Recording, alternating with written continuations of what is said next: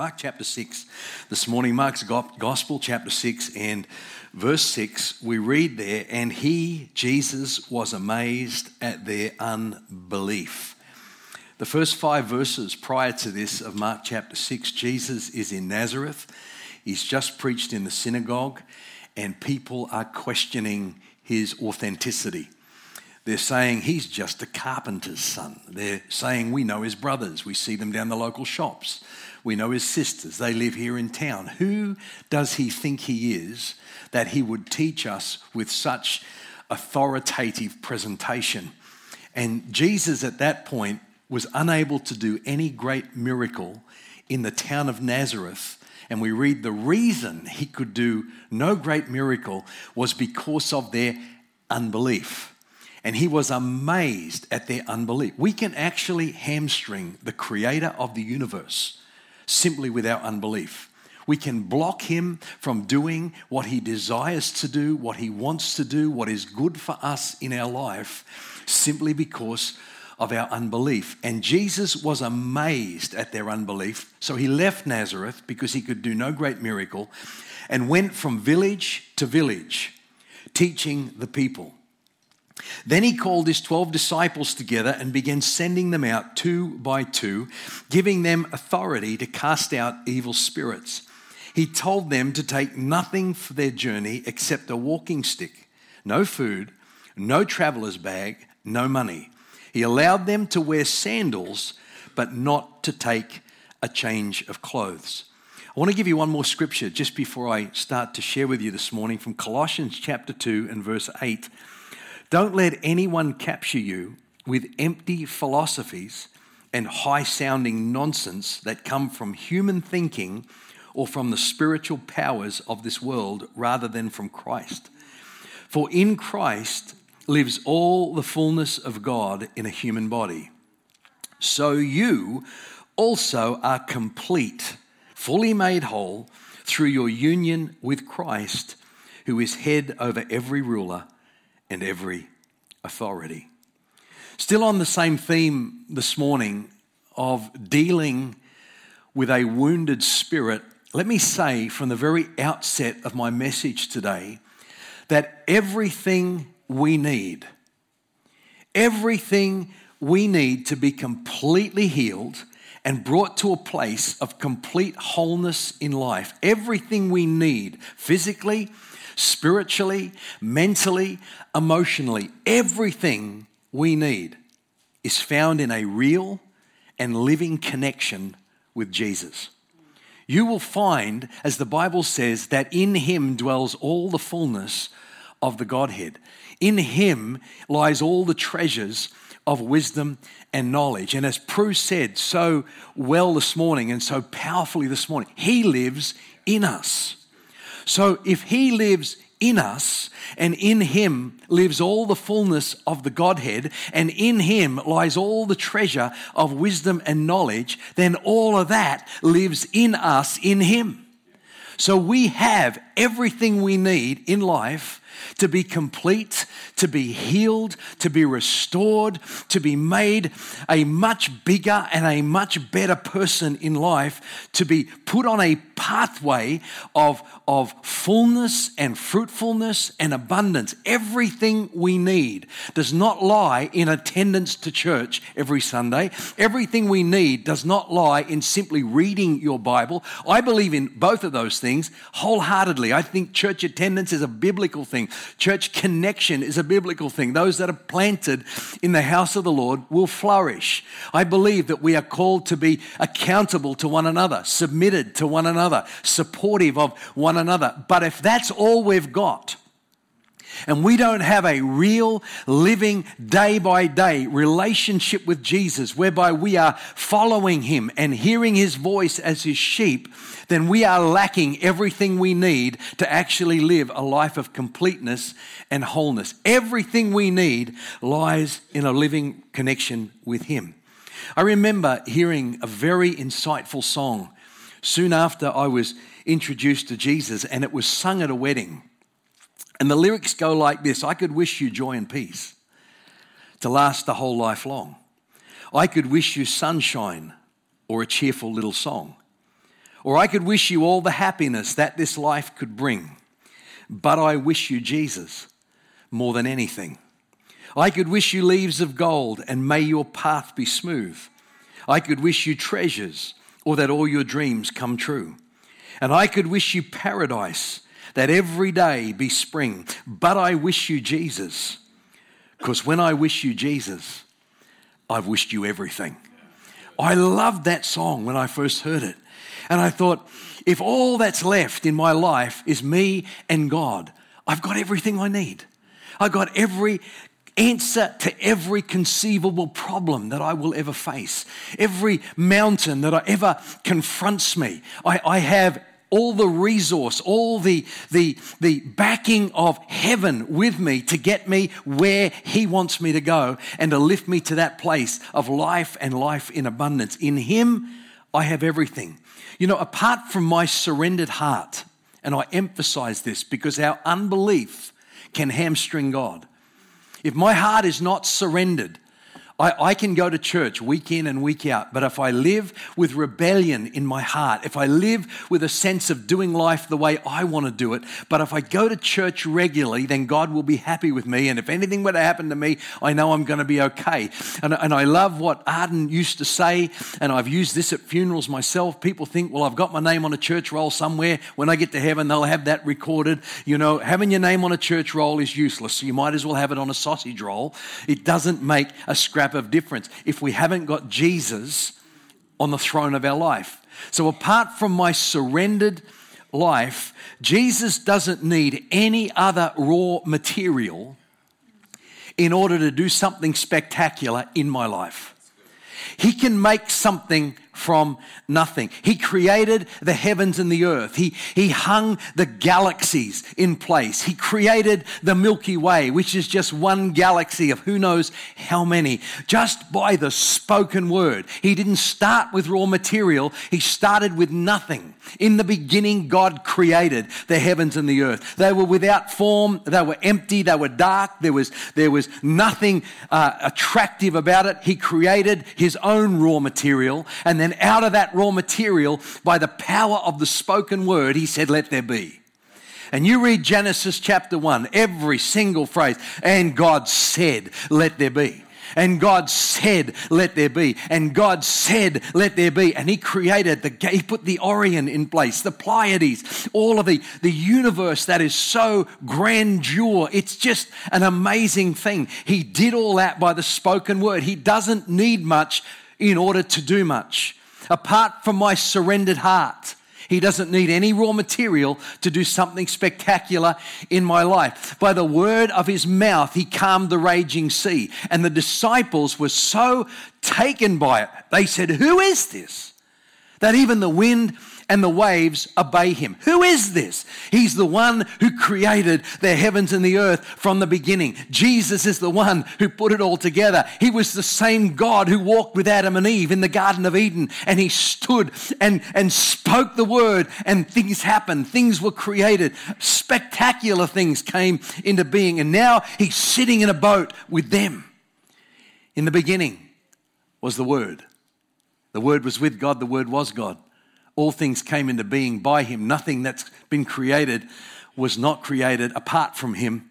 And the Word became flesh and dwelt among us. That's talking about Jesus. So here's the creator of heaven and earth sitting in the boat with the disciples. And they're terrified, they're afraid. And He says, calm, peace, be still. And the storm obeyed Him. God does not need much in order to do. If you've got a broken heart today, He can put it back together.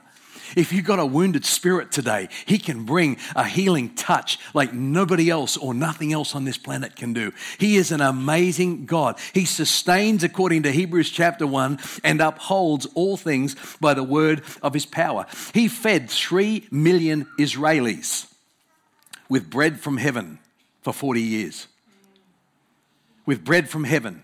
He doesn't need much in order to do much. You can think I'm at the end of my rope. You can think I've got nothing left. You can think I've got nowhere else to go. But if it's just you and Him, that's all you need, because He doesn't need much in order to do much. When I started my trade as a boilermaker back in 1977, and I remember it was a very strong union industry that I worked in. And I remember reading some graffiti on the shed wall near where I was working at the time, and someone had written this very clever little ditty that said, "We the willing, led by the unknowing, are doing the impossible for the ungrateful." Very Union Strong, talking about the bosses, really. "We have done so much for so long with so little. We are now qualified to do anything with nothing." And I thought, how clever is that? We are now qualified to do anything with nothing. It wasn't that long after that I was introduced to Jesus and discovered that he actually is capable of doing anything with nothing. He doesn't need much in order to do much. He can breathe on me and it'll change me in a heartbeat. All I need is a touch from heaven. That's all I need to be healed. That's all I need to be restored. That's all I need to change my way of thinking. It's a touch from heaven. He doesn't need much. He's capable of doing anything with nothing. Anything with nothing. Colossians chapter 1 verse 15 says, "Christ, Jesus, is the visible image of the invisible God." He is God. If you've met Jesus, you want to know what God's like, just read the Gospels.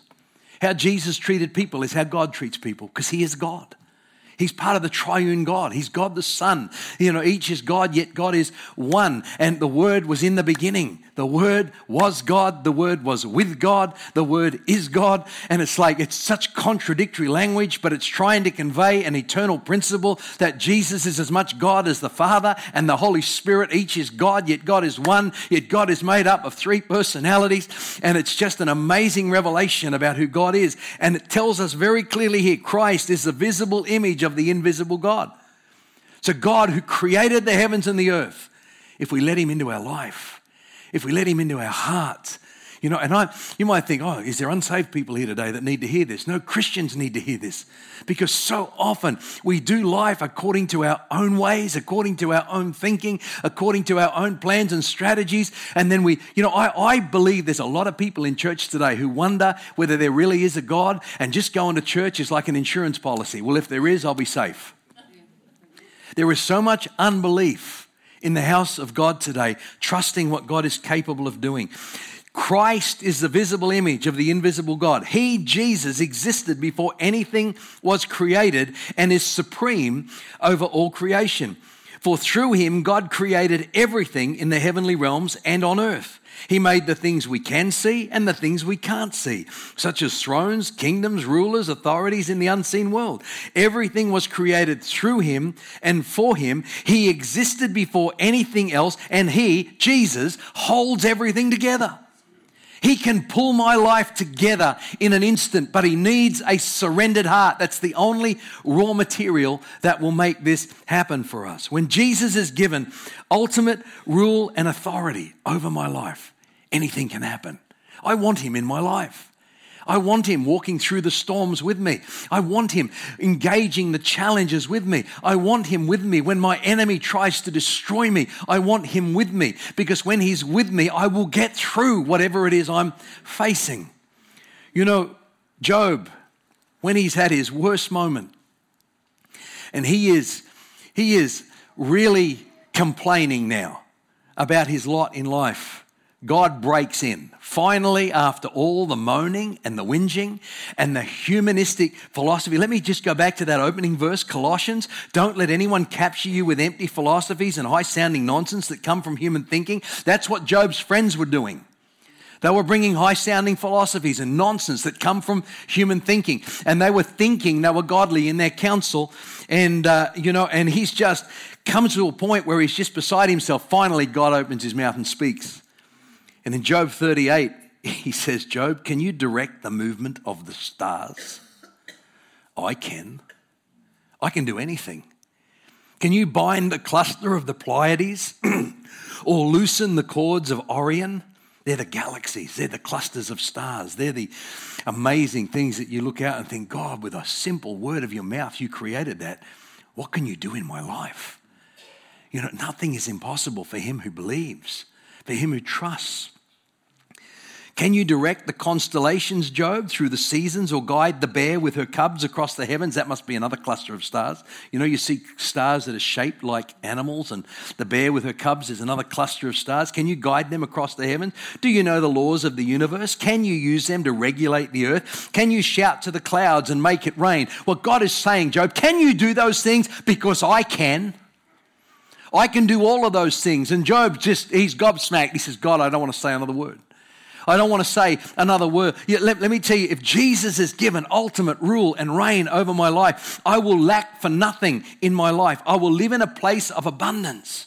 I will live in a place experiencing the provision of God for everything I need, physically, spiritually, emotionally. Now, I've come to know, I'm now turning 59 in just about 3 months' time. And I've been walking with Jesus now for 40 years. And I have learned that Jesus doesn't always give us what we want, but he always gives us what we need. And I've learned that hindsight is a great teacher, where I look back and think, that's what I wanted, that's what I got. If I'd got that, it wouldn't have worked. But I got that. It was painful here. But without that, I would never have got to where I am and be still standing. I've learned God is wiser than I am. And God knows what I need. He knows when I need it. And I think let's shake off that mindset that says, well, I'll come to Jesus, and if he gives me this, this, and this, then I'll stay. Because this is what I need. No, that's what you think you need. But see, he's God. All the treasure of wisdom and knowledge lie with him. I have faced so many disappointments in my life, but in hindsight, I can see they were only disappointments because I didn't get what I wanted. If we'd only come to a place of trusting God, he's got a better picture and a bigger thing in mind. And I could tell you so many stories of things that I wanted that I never got, that I look back now and I think, thank you, God, that you did not answer my prayer. Because he's wiser and bigger than I am. If my soul is wounded, I have everything needed to bring it back to wholeness in Jesus. Just in the time I've got left, I want to take you through a couple of little stories. 1 Kings chapter 17, verse 1. Now Elijah, who was from Tishbe in Gilead, told King Ahab, as surely as the Lord, the God of Israel lives, the God I serve, there will be no dew or rain during the next few years until I give the word. Now, he was going to be affected by this drought himself because he was on the planet as well.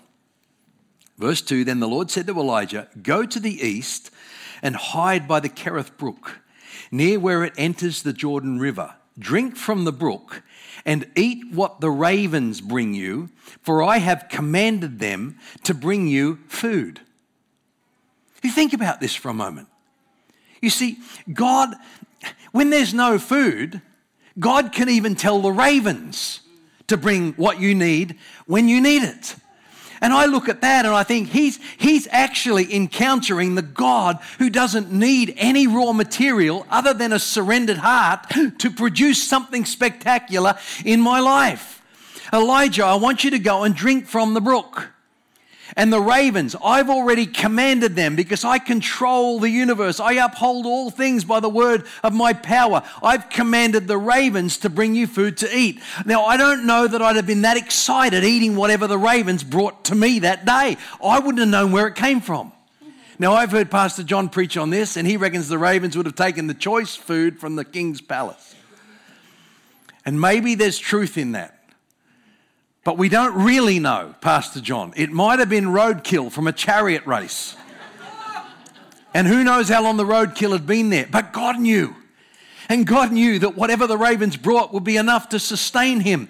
It was a miraculous thing. I have commanded them. So Elijah did as the Lord told him and camped beside Kerith Brook, east of the Jordan. The ravens brought him bread and meat each morning and evening, and he drank from the brook.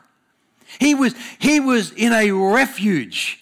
He was in a bubble of God's provision and God's protection. And you know, there's probably a time where he sat and thought, well, gee, I hope the ravens come. This is a big thing to believe for, but God said it, so I'm just going to trust God. And sure enough, the ravens come and then drop off a half-eaten Happy Meal and, you know, a burger that's been sitting in the sun for a while. But he provided for him. We've got a little dove at the moment who's taken refuge in our little entertainment area at our house. We don't have much of a backyard. And I don't know what's wrong with the dove. It doesn't seem to have a problem with its wing. But you go up near it, it won't fly away. It gets a little bit timid, but it's a bit sluggish. So I broke up some crackers and put it down, a little bowl of water. This morning he's still there, and he waddled out around our entertainment area, and he's just sitting there in the sun. And you know, whether he comes good, I don't know. But he might come good and fly off. But he's taken refuge in a place that's safe. When you get into Jesus and you surrender your life to him, you're taking refuge in a place where you have everything you need, where you're protected, where you're provided for, where you are nurtured. So Elijah did as the Lord told him and camped at the brook. The ravens brought bread and meat each morning, and he drank from the brook. But after a while, the brook dried up, and there was no rainfall anywhere in the land. So what do I do now? When you're with Jesus, he doesn't need much in order to do much. When you're with Jesus, he provides everything we need according to his riches in glory. Emotionally, physically, mentally, spiritually, all we have to do is trust him. A couple of verses later, in verse 8, then the Lord said to Elijah, go and live in the village of Zarephath, near the city of Sidon. I have instructed a widow there to feed you. Now, she had been instructed by God to provide for Elijah, but she didn't know yet that she'd been instructed by God to do that. Go figure. But God is saying, I have told a widow there. Maybe she was praying. Maybe she had heard the word. Maybe she was struggling with it. Maybe she thought, I don't know if this is God's voice or not. I haven't got much myself. How can I provide for this man of God? And yet God is prompting him. And God just said, I've already told her she's to provide for you. So he went to Zarephath. As he arrived at the gates of the village, he saw a widow gathering sticks and asked her, would you please bring me a little water in a cup? As she was going to get it, he called her, bring me a bite of bread too. But she said, I swear by the Lord your God that I don't have a single piece of bread in the house, and I have only a handful of flour left in a jar and a little cooking oil in the bottom of the jug. I was just gathering a few sticks to cook this last meal, and then my son and I will die. I can imagine Elijah saying, Lord, you said you told this lady. You forewarned her. You told me. How embarrassing. This lady's, she's about to cook their last meal, and she says they're going to die. You told me. If I'd known that she wasn't aware that you told her, that you told me, that you told her. What if 60 Minutes gets a hold of this? Can you imagine the man of God exploits young widow who's about to die with her son? You know, it's like, but God is with him and God is providing for him. And saying, you know, you're using this poor widow to give me her last bit so I survive and she's going to die. No, watch what happens next. He says, bring me a little bit, just gathering a few sticks, then I'm going to die. But Elijah said to her, don't be afraid. Go ahead and do just what you've said, but make a little bread for me first. Well, it's not very Christian, is it? Then use what's left to prepare a meal for yourself and your son. For this is what the Lord, the God of Israel, says. There will always be flour and olive oil left in your containers until the time when the Lord sends rain and crops to grow again. So she did as Elijah said, and she and Elijah and her family continued to eat for many days. There was always enough flour and enough olive oil left in the containers, just as the Lord had promised through Elijah. Why? Because he doesn't need much to make much. He can bring something out of nothing. When you're at the end of your tether and you think, I'm so deeply wounded, I am never going to get healed. I'm so hurt by what life and those around me have done to me. I'm so deeply crushed by the stuff that has not gone right in my life. If you open your heart and let Jesus in, he doesn't need much to do something spectacular in my life. All he needs is a surrendered heart.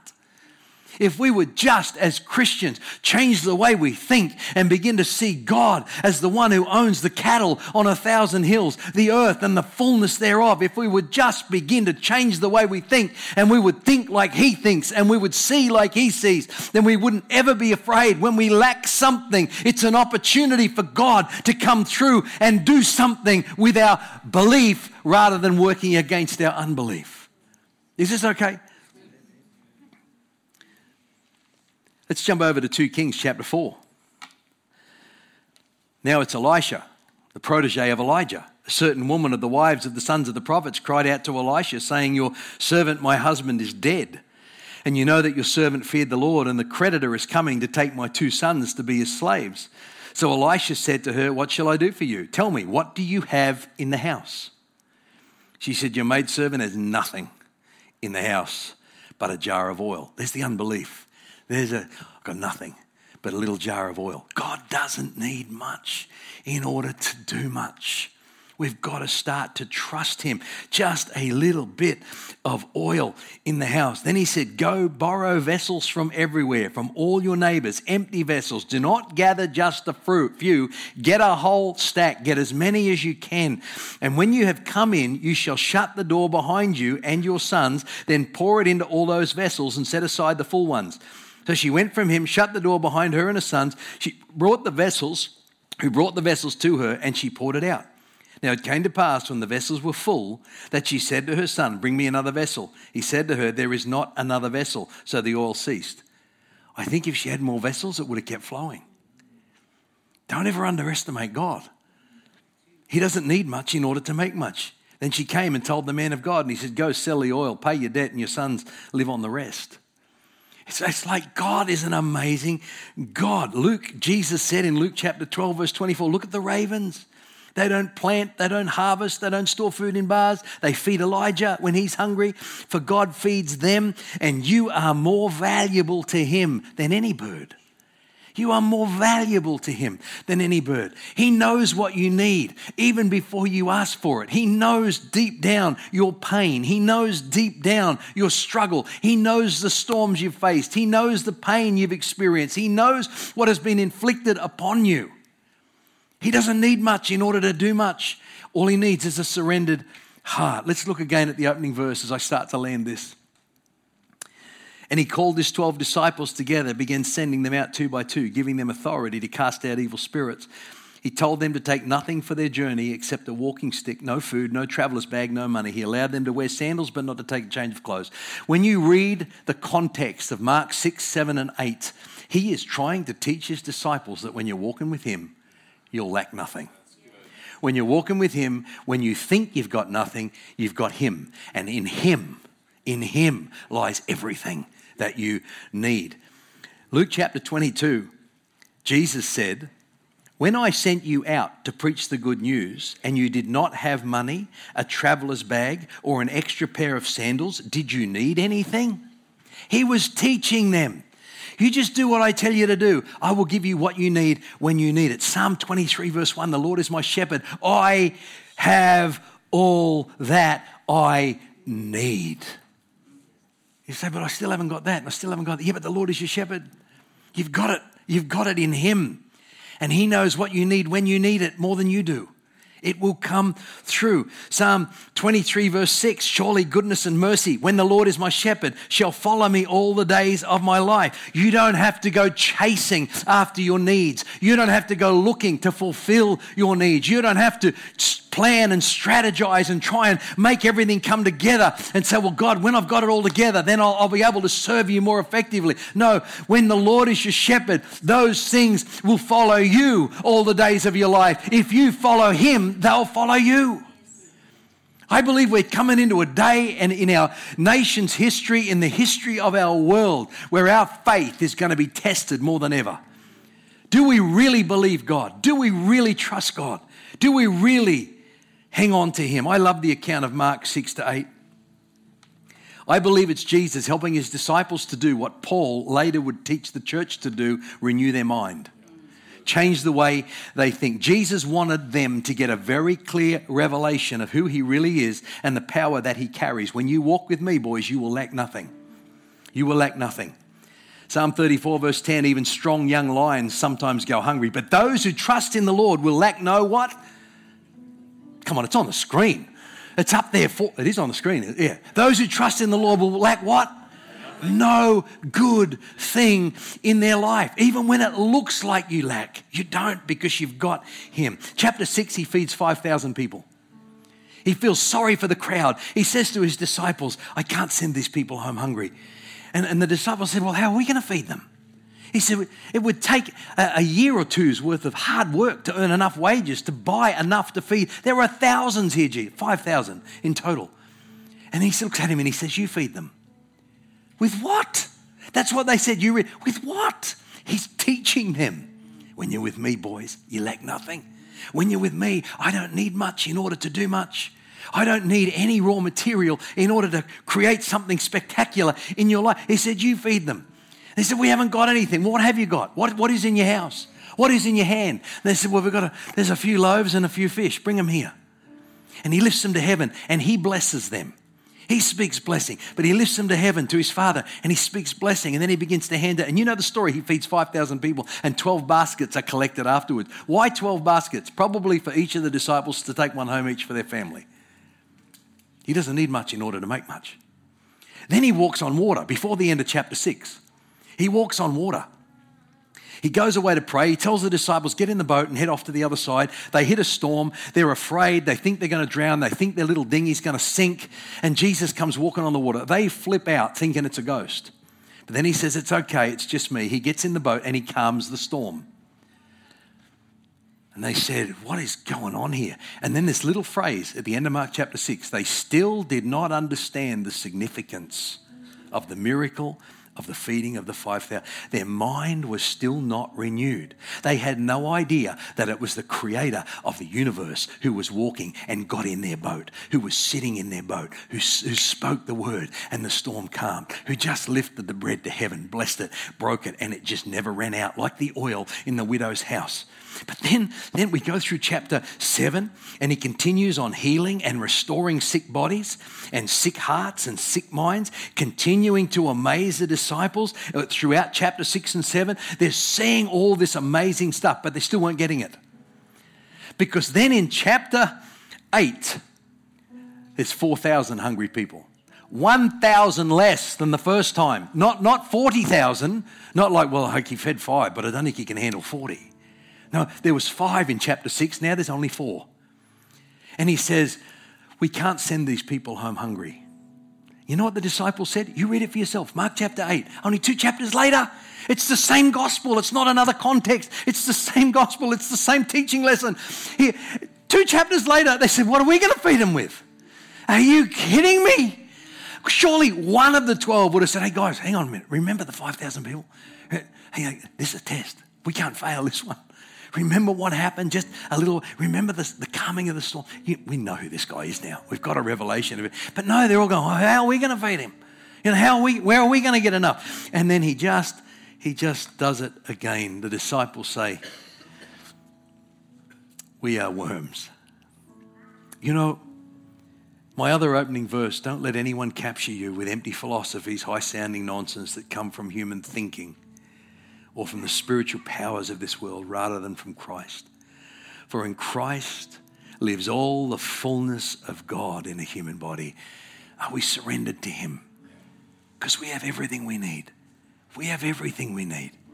So you also are complete through your union with Christ, who is the head over every ruler and authority. When I'm with him, I lack nothing. I have a need in my soul. It's bleeding. It's in pain. It's wounded. I can't get over it. Run to him. Run to him. He's the balm of Gilead.